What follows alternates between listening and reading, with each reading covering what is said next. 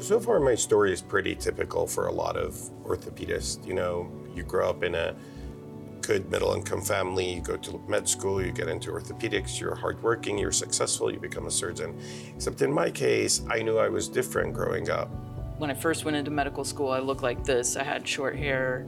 I was completely out, and then I joined the military under Don't Ask, Don't Tell. I had to go back into the closet, and it wasn't until my second year they repealed Don't Ask, Don't Tell. But unfortunately, I was in orthopedics, which is still very conservative, so I was still very scared to just completely be out. It took a while for me to make the decision to do orthopedics because you get a lot of pushback.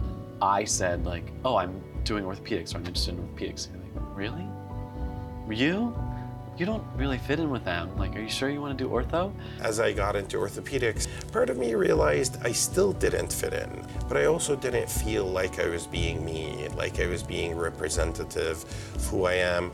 I didn't have a mentor going through my training, and it wasn't even until my third year that I was out of fellowship that I even learned of anyone who was in the LGBTQ community in orthopedics. I just hadn't run across someone like that.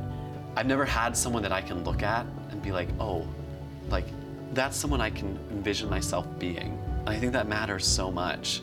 In 2020, I was in my first fellowship. I was asked to speak about my out experience in residency. And I was trying to do a little bit of research beforehand.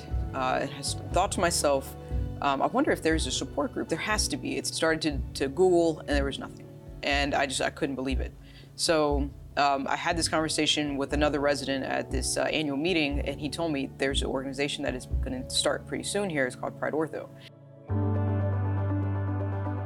The mission of Pride Ortho, primarily in my mind, and it's different for each of us, is to be a home base, a support network, a community of folks where you can feel safe, where you can talk about issues that you might not be comfortable talking about with your standard white, cis, male colleagues. The mission statement of Pride Ortho is about creating a safe space for the LGBT community within orthopedics to provide mentorship, networking, and a space for them just to be yourself.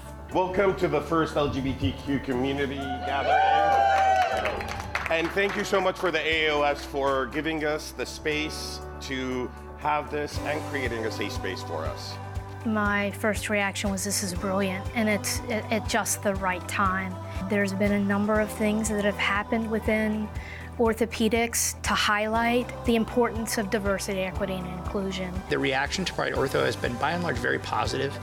Many residency and fellowship programs are in full support, and other groups like the Ruth Jackson Orthopedic Society, the International Orthopedic Diversity Alliance, they've really championed Pride Ortho as just a great opportunity for a new group to form of like-minded people, people that just want everyone to be included and feel like, hey, orthopedics can be for you too if you want it.